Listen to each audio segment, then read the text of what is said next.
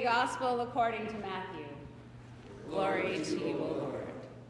Now the birth of Jesus, the Messiah, took place in this way. When his mother Mary had been engaged to Joseph, but before they lived together, she was found to be with child from the Holy Spirit. Her husband Joseph, being a righteous man and unwilling to expose her to public disgrace, planned to dismiss her quietly. But just when he had resolved to do this, an angel of the Lord appeared to him in a dream and said, Joseph, son of David, do not be afraid to take Mary as your wife, for the child conceived in her is from the Holy Spirit. She will bear a son, and you are to name him Jesus, for he will save his people from their sins. All this took place to fulfill what had been spoken by the Lord through the prophet. Look, the virgin shall conceive and bear a son, and they shall name him Emmanuel, which means God is with us. When Joseph awoke from sleep, he did as the angel of the Lord commanded him. He took her as his wife, but had no marital relations with her until she had borne a son, and he named him Jesus. The Gospel of the Lord. Praise to you, Lord Christ. You may be seated.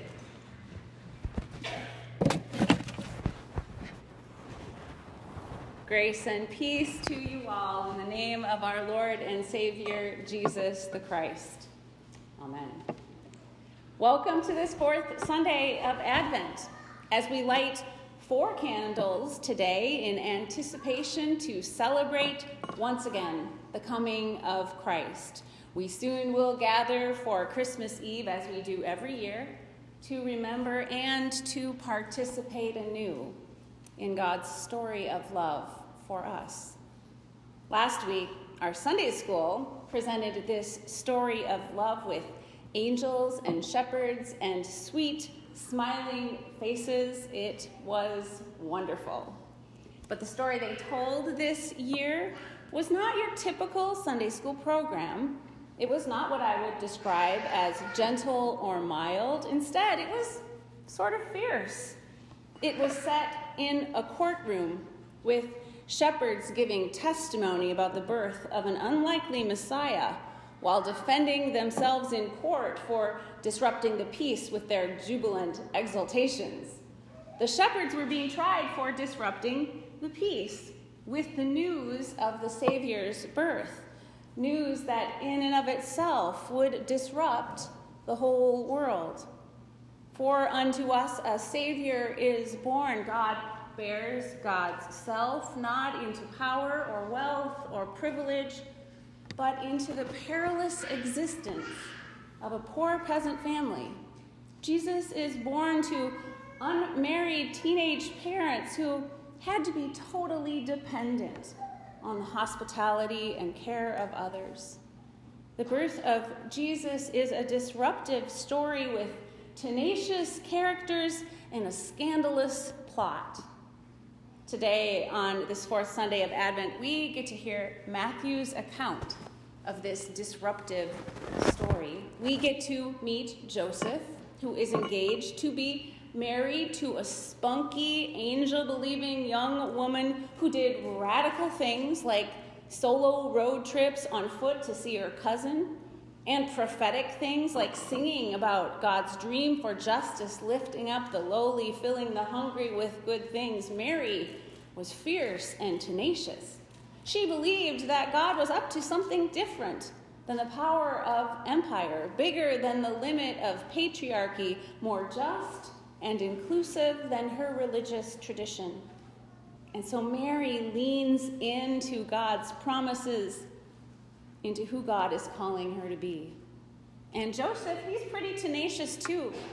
Joseph, who had every legal right to dismiss Mary, to punish her even, unwed and pregnant as she was. Instead, when Joseph dreams, he also believes, and then he too leans into who God is calling him to be. The verses we read from Matthew's gospel this morning are actually the only ones in any of the Gospels that tell us very much about Joseph's role. The man behind the woman, I like to think of him. I do love how front and center Mary is in this whole divine drama of Jesus' birth. But while Joseph lives in the periphery of our mind's eye when it comes to the story of Jesus' birth, his tenacity, his leaning into God's promises and call, he too is integral to the story, for none of it could have happened without him. Joseph had every reason to disown it all, to walk away in search of a neater, more controlled life with an easier, more conventional wife. But he doesn't. Instead, he too leans in and embraces the scandal. He owns the mess, and smack dab into the middle of it all, the Messiah is born. Joseph names the child Jesus. In the ancient world, naming a child is the act of assuming paternity. Joseph names and claims his family. And you know, while his presence to us may feel small, I am quite sure that to Mary and to Jesus, he was a force of love that surrounded them. Joseph believed in Mary. That, in effect, was what the angel in his dream asked of him, to believe that she would bear a son to be called Emmanuel. Emmanuel, God is with us. And Jesus names the child, claims and names Jesus. Jesus, which means God saves. Joseph believed in Mary. Joseph believed in his son. That was his calling, to believe in the power of God at work in and through another. What an amazing gift it is in and to our world to be like Joseph, to believe in others, to be their quiet support, to stand up for them, even if in the shadows. The roles that we play as Joseph in the drama of life, these roles are vital. And God works through us in quiet roles like his all the time. And God loves us and inspires us through the Josephs in our lives who are our quiet yet powerful support.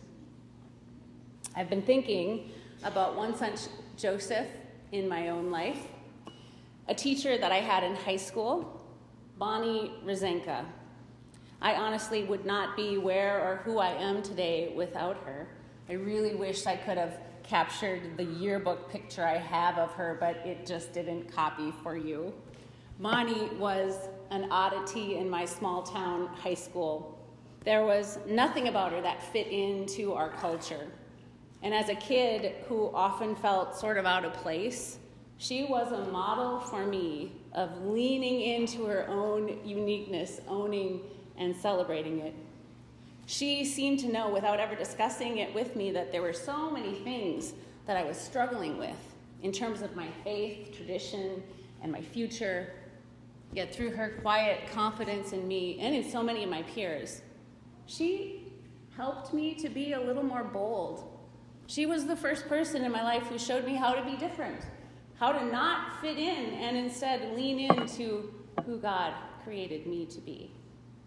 Mrs. Rosenka was the reason I first considered the college that I would attend, where I would discern a call to ministry and make a radical shift in all the plans that I had had for my future.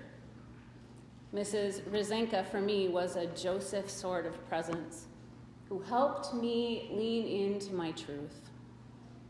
God's story of love, Emmanuel, God with us, this story is disruptive and fierce and tenacious. And our God is a force of love that surrounds us, inspiring us to be that force of love too, fierce, tenacious, and disruptive for good.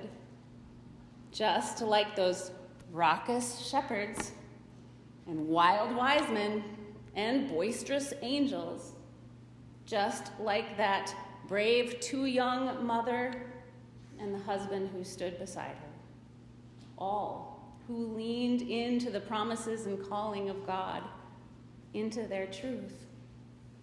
May you be ever so bold and tenacious too, for indeed God's love will be born through you. Amen.